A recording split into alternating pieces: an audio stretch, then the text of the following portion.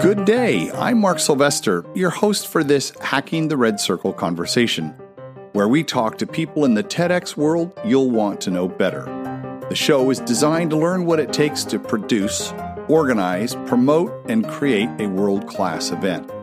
If you're an experienced organizer, you'll get some great tips. Veteran organizers share lessons they've learned so that first-timers can avoid common missteps. There are hundreds of amazing people in the TEDx universe, and we talk to a lot of them. If this is your first time to the show, welcome. We produce Hacking the Red Circle every week. You'll want to subscribe so you don't miss any upcoming episodes. Now, on with the show. Hey everybody, welcome back to the show. I am excited I'm staying in North America, dropping down below the border though to Mexico, to one of my favorite vacation places, which is Cancun, to talk with Monica Alba, who is the organizer for TEDx Cancun. Monica, welcome to the show. Thank you, Mark. I'm thrilled to be here with you. Thank you for this space. This is so great. You know, we have so many Latin American TEDx's, and in fact, there are some folks who have approached me about doing Hacking the Red Circle in Espanol. Ooh, that would be awesome. I think that would be. I only know kitchen Spanish. Our listeners know I was a chef in a past life, so I don't really. We can help you with that. So yeah, we can help you. I'm sure that if you get like to say, hey, any volunteers for doing this in Espanol? So I think we can. You will get some hands. There are. So drop me a note, Mark at hackingtheredcircle.com if that's something you're interested in. So Monica, we talked to each other, and we met, I think, first in TEDx Summit in Banff, and then you were just at TED Fest, which is my absolute favorite thing to do. First question, are you going to go to Fest in Scotland in 2019? I would love to. I would really, really love to. I think those gatherings really confirm that we are in the right place with the right people doing what we love. So I would love to go, definitely. But I can truly say that those past experiences and all the fellow TEDsters and TEDxers that I have met there are true passionate people, and they really confirm what am I doing here and why am I doing it? So it's great. Yeah. For those who have not been to a summit, those of you that are listening, I know we have a lot of new listeners and a lot of first-time organizers. Let me just quickly explain the difference between Fest and Summit. So TED Fest we've only done it twice, and it's at the same time as TED, and it's just organizers, and we've done it in Brooklyn, and it was fantastic. They're taking a break in 2019 to do the TED Summit later in the summer. The Summit is, think of it as, my favorite phrase was summer camp for TED. And it really is that. And it is kind of equal parts TEDx organizers, TEDx translators, fellows, and TEDsters. So you get just this wonderful blend of people. And of course, our tribe of organizers is all there. So as soon as the invitations come out for Scotland, you should apply. It would be fantastic. So Monica, tell me, how long has TEDx Cancun been around? We got our license in 2015. And since then, we have had 2 events, and we are planning our 3rd event this October. But I'm going to tell you a little bit about how we got the license, because it has to do with something that you said at the beginning of the show. And when we applied, we started applying saying that, hey, we want this for Cancun, and you know that this is our purpose for our people. And the proposal got rejected, yes, like 4 or 5 times. And So the first time you got a rejection, you're like, oh no. Well, then the second time. Rejection. Yeah. Well, maybe not 4 or 5 times. The thing the emails came back and forth 4 or 5 times because we had to argument our reasons. Yes. And the main argument for the rejection, which was very interesting, is that they didn't want it to be in a place where it could be misinterpreted for something commercial or for something so touristic, because Cancun is very well known for its Yes. touristic, Sure. you know, offerings, and they didn't want it to get misinterpreted for that. So that really made us just become stronger in our arguments, and say, well, we want this for the local people. We are a growing community, a strong community, a very young community, because we have Cancun. Cancun was founded 40 years ago. It's nothing. Really? Yes, it's nothing. And up to this point, like in these years, we have the first generation of young people coming out from local universities. So it's the first generation of the first people that came to live here. So we are a local community that is growing, that is proposing, that is expanding. And that's why we wanted to do this for our city. So as I told you, like, we had these emails back and forth with the TED people in New York, and just explaining this, like, we need this for our people to have their ideas spread. And I mean, when we got the license, we were just thrilled. I bet. Now, how many of you were in that crew that was organizing at the very beginning? We were 4.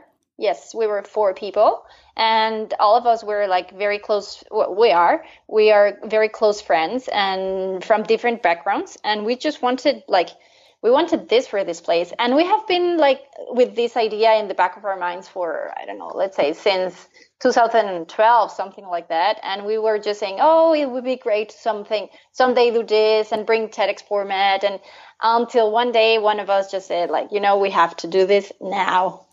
Had you gone to a TEDx, because it sounds like you had a lot of resolve, like, we're going to do this, we're going to figure this out. So had you been to one, or what gave you the sense of how important it was? Our will. We haven't been before. Yes, we hadn't been before to a TEDx event. We all of us were TED Talks fans, Sure. but we didn't have any kind of previous knowledge in terms of license application or like idea curation or whatever. We were just like, we would love this to come to our place. Isn't it? I think it's interesting that, and that's the way a lot of people get into it. So I want to do this. I mean, you hadn't been to TED. It's like you'd watch TED Talks, and here's an opportunity to produce one, in your hometown for your people. And all you had was, as you said, your will and this passion, this excitement to do it. And then you found out how much work it was going to be. Tell me about that. I think we picture this when we were in the adventure of organizing that first event. We have this like visual image of these friends knowing where we want to go and just jumping off a cliff, like, woohoo, we're going. And I don't know how, yes, we don't know how this is going to come, but we know how or where we want to get. So it was a total adventure. I mean, we had to figure out everything, like in terms of curation, in terms of branding, in terms of sponsorship, in terms of speaker, curating speaker ideas, like everything was, and also like curating for the attendees experience. Right.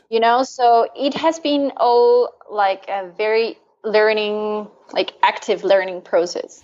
Tell me about So we've said that this is a tourist mecca, right? It's a place for people over there. So famous to go, especially go diving. My favorite thing there. How did you find speakers? Did you work with the local university, or how did that work? Yes, our process works in we publish an application, right, and we distribute it, yes, through local universities, local organisms such as NGOs and so many social movements and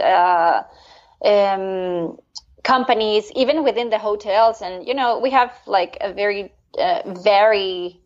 varied range of places where we publish our application, and well, obviously in social media and stuff. But yes, we have been searching for our local speakers, and they come from many different backgrounds. And as you said, well, diving is a big thing here, and we got that first year we got an application from Leo Morales, which is a disabled diver. Oh, wow. And he completed now 2 world Guinness records for disabled diving. Oh, my goodness. Yes. And he did this here. And, wow. Yeah. And ideas like that, when we started getting those ideas from our local community, was just that, okay, yes, we're in the right place. We're doing the right thing for these people to just spread their things, no? How many speakers did you have? Or how many do you have coming up?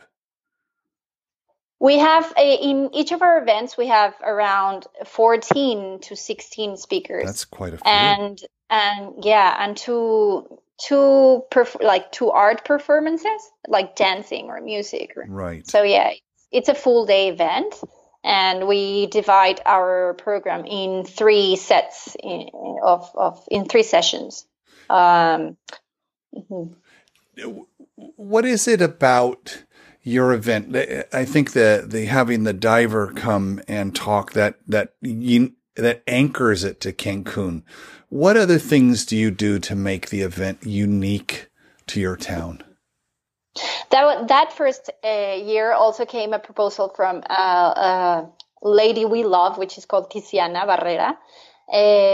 Roma Barrera, and she said, why Cancun is also Mexico. And she was born in one of the families that first came to Cancun 40 years ago. And it's amazing how her analysis of Cancun has been that we are part of our country, we are part of Mexico, but we cannot be compared to any other colonial, typical little towns around Mexico, because we are different. I mean, we have a different origin, and we are so eclectic. We have so many nationalities here living in Cancun, and that was her idea. I mean, we have to embrace our diverse identity in Cancun and propose and work for it. So I think that talk for us was like a starting point to say, this is what we are, and this is what we want to showcase in our future events. We want to showcase ideas that come from our local community,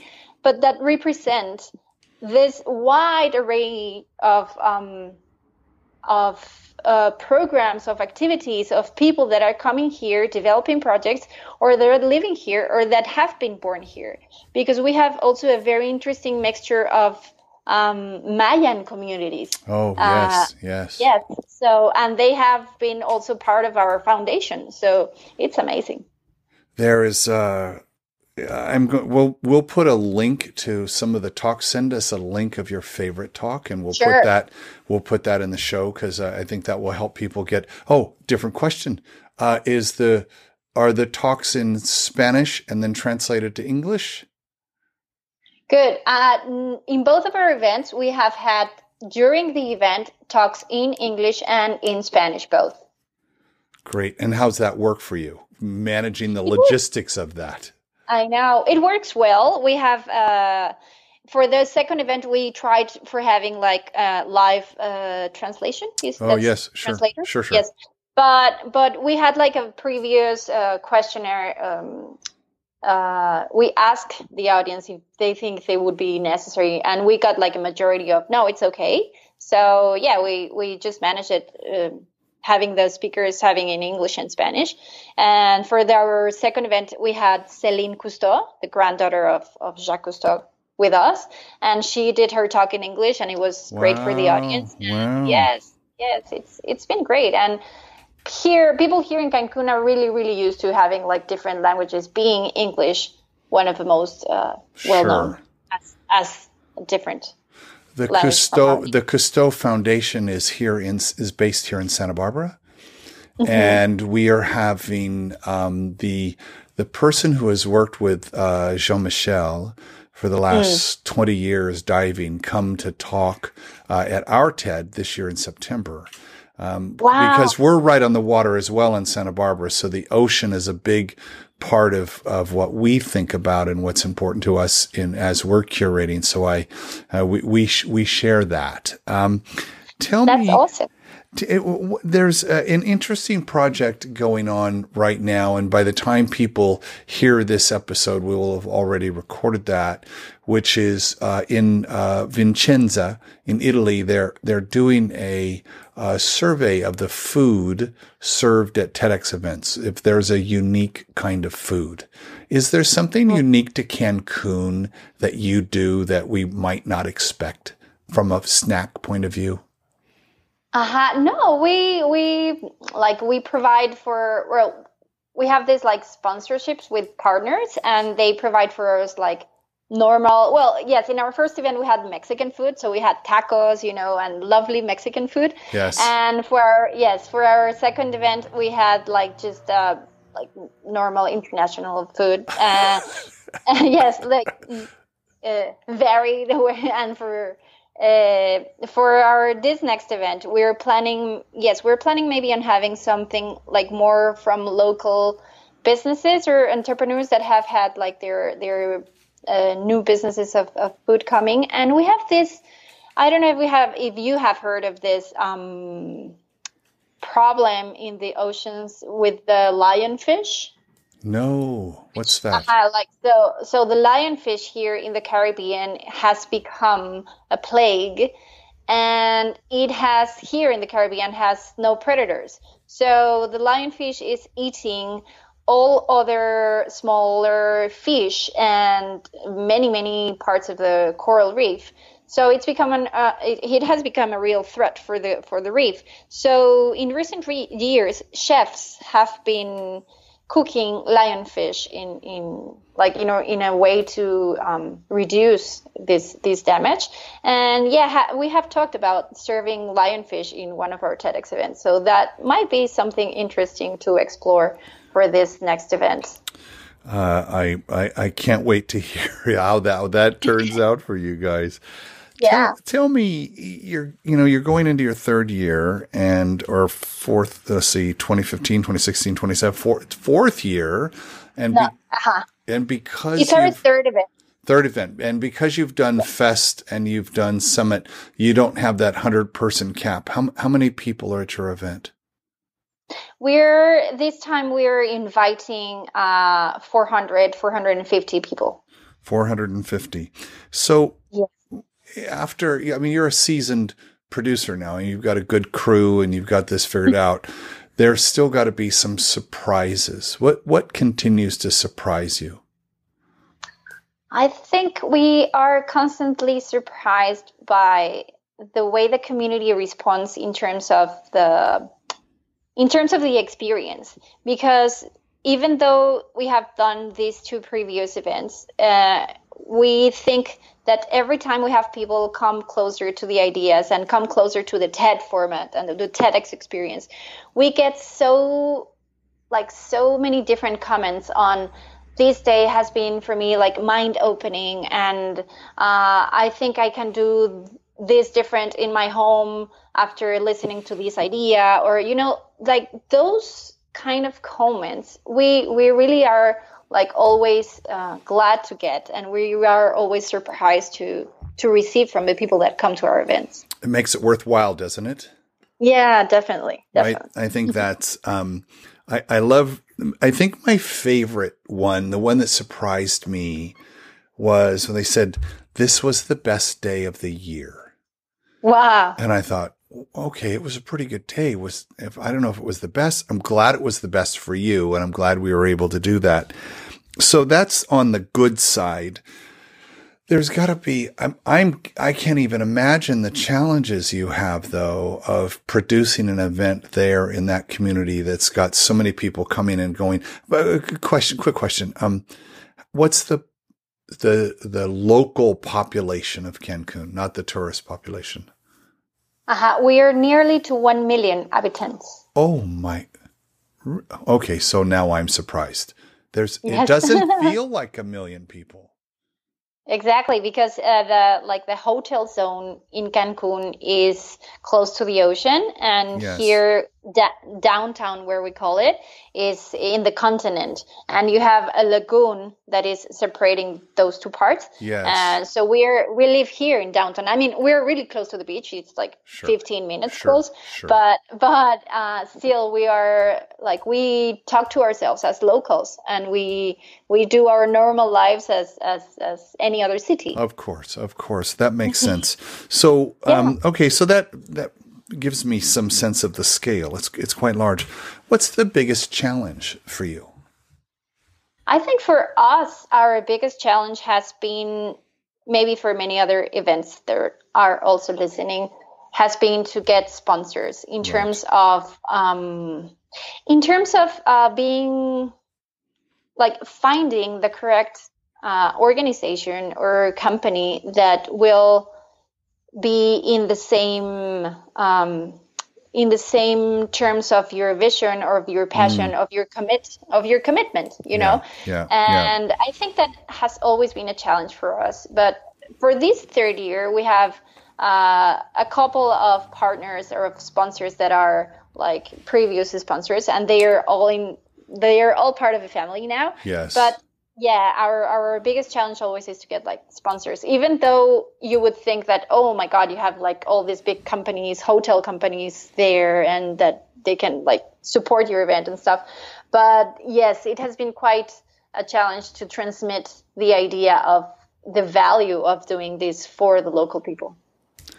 I think that's I don't know if it's the number one, but it's sure in the top three of challenges for all of us, right? Because we're all volunteers, and I completely rebooted reorganized our whole development operation this year for our TEDx, and as a matter of fact, today I'm doing our final edits on our sponsor deck, because I brought in a new director of development who has a lot of experience in raising money, and which was really helpful.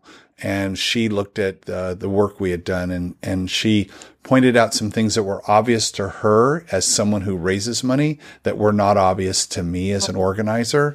I feel like we should do a show on sponsoring, but I did find. And I'll give a shout out to KDM, who's been on our show from TEDx Montreal. I did a lot of research on the hub, and I hope, that our listener knows about the TEDx Hub. We talk about it a lot on the show. So many resources there. And I grabbed a bunch of sponsor documents, and I found the one from Montreal to be extremely helpful as I set about redoing ours. So you might want to take a look at that. Yeah, thank you. That's great to know, and we'll share it with our Spanish community. Yeah, that would be great. So what is the thing you love the most about doing the event? Is it curating? Is it organizing? Is it collaborating? Is it doing the marketing? What's the part you love the most? I think I'm into this for many reasons, but I love curating. I love to come to the backstage of the ideas, their motivations, their passions, and why are they proposing what are they proposing? Because sometimes when you get to start the curation of the idea, like the speakers come with a prepared speech, that is something they think that you want to hear. But when you start asking more questions and going deeper and deeper, you find amazing stories of their ideas, right? That you say, that's what you have to say. That's what people want to know. That's that it was hard for you, that it was exciting, that it was something that took you so many years, or that, that is what really connects us. And for me, being able to give a voice to those ideas, to those feelings, to those emotions, to those motivations through the TED stage, through the TEDx stage has been great. That's for one part. Yep. And the other thing I really, really, really love of doing this is the people you get to know in terms of that are people that are really committed to doing something for their community and also for themselves, because we're into this because we're part of something that is giving you great growth, like personal growth. And Yes. if you're after this personal growth, I think you find people that are in tune with you, and that's what you get in these gatherings, such as TED Fest and TED Summit. You get to know people that feel the same and want to get the best for themselves and want to get the best for the people that are doing this. And you have no boundaries, you have no borders, you have no language disabilities or like impediments. You are just someone in the same planet, sharing a passion, sharing ideas, and doing something that is great for the community. So I think those two things are the most important engines to keep on doing this. You said that's so lovely. I just love that. No borders, no boundaries, there's nothing standing in our way. And isn't that the case with being an organizer? That, we're stepping up out of our normal lives, volunteering 1,000 hours of our time a year, working with other people who are committed to, changing the world one talk at a time. I want to go back to what you said about when you're coaching, the speaker comes to you with an initial idea, and then through the process you take them through, and you're questioning and helping them settle down into the idea, you find that the idea actually changes a bit, and you get actually to the core idea, if you will, after a little bit.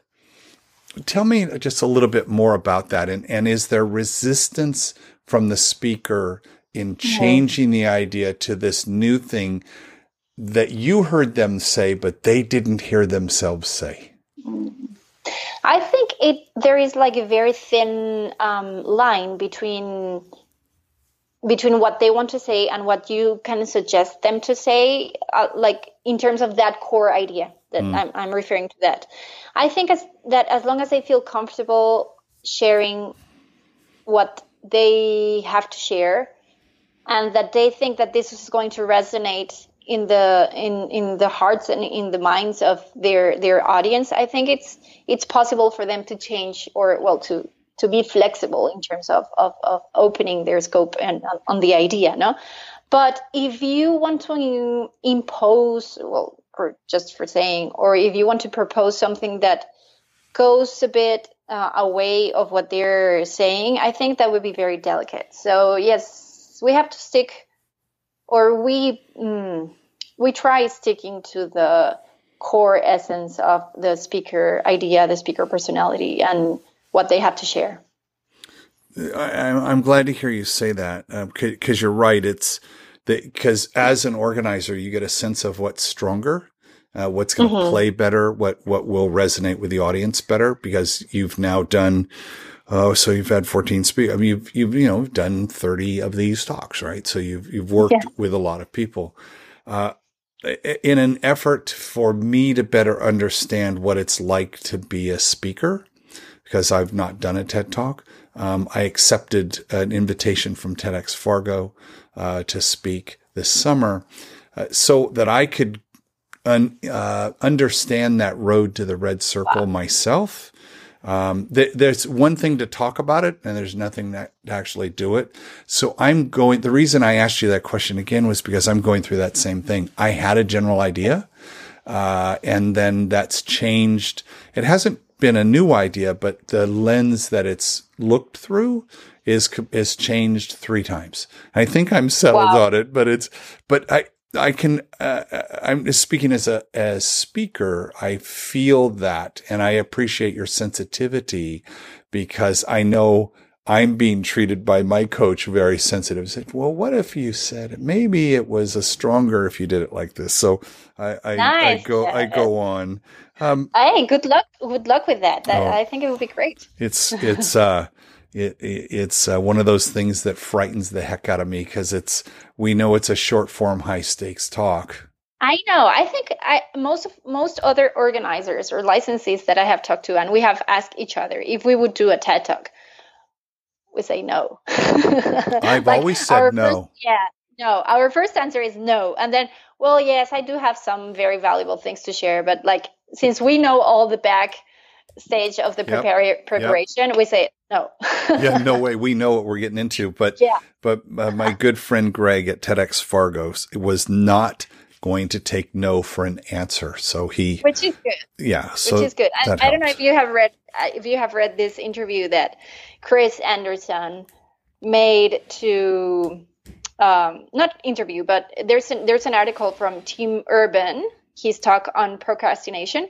And when Chris Anderson invited Tim Urban to the show, well, not to the show, to the event, sorry, to do his TED talk, Tim said, oh, maybe I should prepare a little bit more and do this in a couple of years when I'm more prepared and I have more experience on talking and stuff. And I will never forget the answer I read from Chris that said, the time is now, the present is now, and this is a moment. And from that time, like that has been in my checklists whenever I talk to our speakers, that you're here for a reason. And it's great to be able to help you transmit your idea to the world. That's when I just love how you said that. I have so many quotes in this show, Monica. I'm going to have a hard time picking the best one. What's advice that you would give to fellow organizers? Something that maybe you haven't already heard on the show, something new you would add? I think we have to be very open and share our fails. We have to, I think, yes, we have to learn from our success. And I think we have to be very open, and maybe open in the TEDx Hub or something like that, like TEDx fails, and just say, I tried this and didn't work out, or I approached a speaker this way and it was a total mess, something that will be very valuable for us. I think that would be very, very good and maybe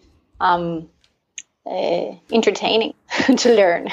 There have been some interesting talks about failure and how we need failure to succeed. And there's people either love or hate those kinds of talks. But I appreciate you saying that.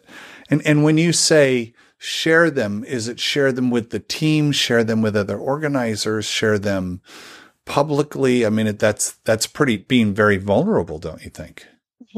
I think it is, but it's part of recognizing that even though you are a very small event or you are a large event, you are always constantly learning, and you can learn from people in the different part of the world that are doing something, and maybe you fail doing it and they're doing it correct and they got it in the first event, and you have had 4 events and you couldn't get it, So I think being vulnerable is good. Being vulnerable is just accepting that you're learning all the time and that you can do things better. And yes, I think it will be good. I love that. What are you looking most forward to for your event in October?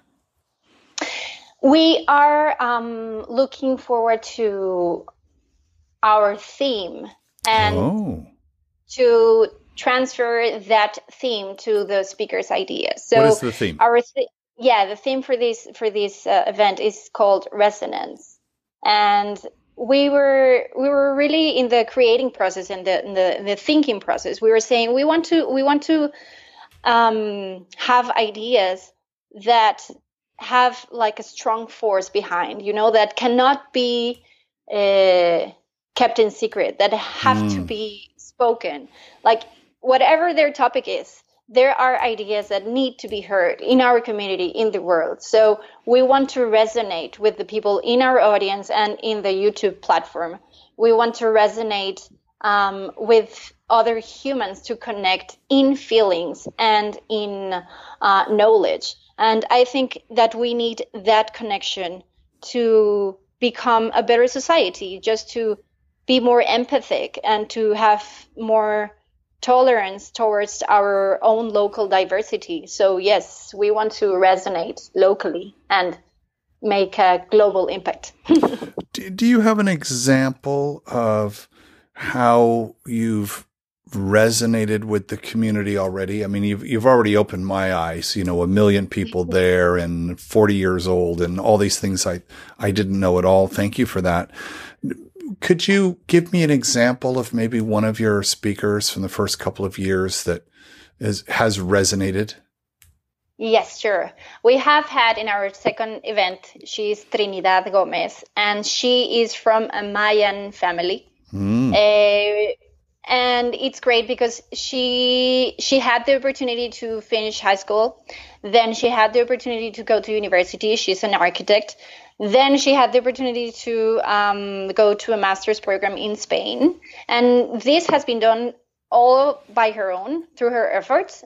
And then she came to us with a proposal of she has a maker lab facility in the Mayan community. So she teaches Mayan children to program and to do robots and to know about technology. And awesome. She has had, yes, it's amazing.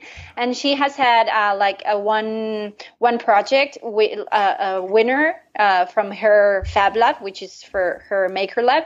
And when she was on our TEDx event, people knew about her, but after being in our TEDx event, she has told us that people have just been contacting her. They have invited to speak to other congresses and to other events as an example of how like this project has changed the lives for this community. So she has resonated hard in our local community and also in other communities here in Mexico and abroad also. And the reason I asked that question is this idea of impact, right? I hear so many, I mean, I'm so fortunate to be able to have all these conversations, but to hear about the impact that we make and ideas worth sharing, but also ideas worth doing. And I've heard that from so many different organizers, different ways that they think about that. And I already said earlier, we brought in a new head of development, and she was saying, the sponsors want to know that you're making a difference, that you're making an impact, that their money is helping you on your mission. And I hadn't ever thought about it that way. And I'm actually going to start asking that question going forward. And what speaker specifically. And so I would challenge all of the organizers, as I did this. I went and audited all of our speakers. We've had 73. And I've put in, someone had the idea of I think it was Ajit, from TEDx Wilmington, who said that they have a speaker alumni manager who stays in touch with people. So I thought that was a fantastic idea.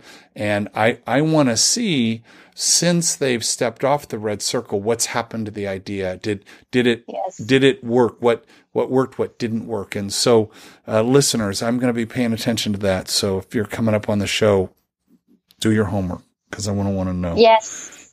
Do it. And, for us, it also has been very interesting to see how between speakers, they connect with each other and they do new projects. So yes, they have had like this synergies happening among them. Do you, on that specific point, we found that having them feel like a group and have this sense of belonging together, like they're the 2017 speakers, and there's so much goodness that happens from those connections. Do you do the same? Have you noticed the same thing? Yes, we do it, and we promote it in every single process of preparation, of curation of our speakers. We have two teams from our organizing team. We have two teams working with the speakers. Right. One is the speakers team, which help them in the curation, preparation of their material, like all the things that have to do with our talk and the TEDx format.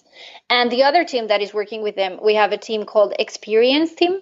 And that experience team has to do with the attendee experience and the speaker experience. And we take them to have like a nights with some beer or some tequilas, and we take them to some like a field trip and just to share ideas. And we bring previous speakers to share their tips and their fails and what they do. And we have had we did in our second event something that was very special for the speakers. Our hosts in the second event were speakers from our first event, and they felt part of it. I mean, and we as organizers, when we presented them, it was very nice to say, like, and as you remember from our previous event, we have this who talked about this, and now he's coming back to present these following speakers, and please welcome blah blah blah. No, so it was great for them to feel still part of the family, coming back to present the future ideas. So that really worked well. I love that. We did that last year to have someone host the simulcast, and he was one of our speakers from the year before, and he wrote and said, how can I help? And I said, well, we could use a host over here at this other venue. And he said, well, I'd love to do. And he has since come up and helped us. He was our host for TEDx Live. So we did a live rebroadcast this year. And he's one of those, our impact people, right? So you can just kind of tell who those folks are. Yeah. So, Monica, one of the things I love is getting to understand what other TEDx's you might want to visit. So if we could turn our red circle into a red carpet and fly it anywhere, where would we go? I love that question. I think I would definitely want to go to TEDx Rio de la Plata, which is in Argentina, which is the largest one. I really love the crew, love the staff, and love their ideas and how they work to prepare it. I would love to get to know how they do it, like be there, not just for the event, maybe a previous weeks before, just to see and learn. No, and I would love to go definitely to TEDx Taipei and somewhere around also TEDx Sydney, which is beautifully done. I think so many. And you know what? Did you see the latest TEDx event in the refugee camp that was just last week? Cancun camp? It's actually this. Yes. Oh my goodness. Yes. I think I would love to visit those kind of small, low budget, full of passion TEDx events. Yeah, I'm with you on that. I've reached out to them. We're going to have them on the show because I want to hear all about that. I just, if you're doing something interesting into your event, just all you have to do is put it on the Facebook group. And I know a lot of you don't even know about the Facebook group, but there is a TEDx community organizer there. Please sign up and join that. And then tell us. That's where I get so many good ideas for, people to come and be on the show.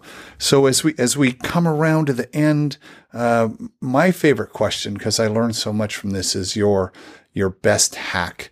And for those who don't understand what hack means, it's the thing that you do that is free and it changes the event. It might change it the way you run things, or the way you work with partners, or the way it's something that has a major impact, but you don't spend any money. So it's one of those free tips. What would yours be? Okay, I think for us, our best hack would be definitely investing time in team development. In terms of having, a Facebook group, a WhatsApp, like limited, because sometimes WhatsApp groups can be very stressful, but limited but constant communication with the team members to make a build up. So they feel part of the process from the very beginning, even though there are some decisions that they're not going to be part of, but just to pass on the excitement of, we have our new logo, or guess what, we're getting this sponsor, or a happy birthday, let's see, for some beers. And, this team build-up has been for us crucial for what our event is today in terms of how we enjoy it and how we solve problems when we have something difficult coming. How many on your core team? We are 8 people in our core team. And then for the event, we have had all of us, we are 35 to 40 people. And do you have someone who's specifically in charge of volunteers? Yes. And do you have volunteers? I did my rapid fire questions. Do you have volunteers from year to year that come back? Yes, we have. And then we have new ones coming. And yes, then, we have. Is the core team of 8, is it the same? So you had 4 in the very beginning, but is that core team stuck together? No, not to this year. They have actually. I'm the only one that has stuck together because they had other. They are part of our circle, but Part they of have had the other, familia. yes, but they have had professional things going on, and they cannot dedicate their time. But we are the volunteers that are right now. We are part of the same group of volunteers from the first year. So maybe we have just given some more responsibilities to people that were in other positions and that are now ready to take on responsibilities. So it's part of the same. And within that core group of 8 people, we have the licensee, the co-organizer, and then the head of teams, which are our different branches for sponsors, experiences, speakers, attendees, communication, design, all these different tasks. I love all of that. Monica, this has been a fantastic conversation.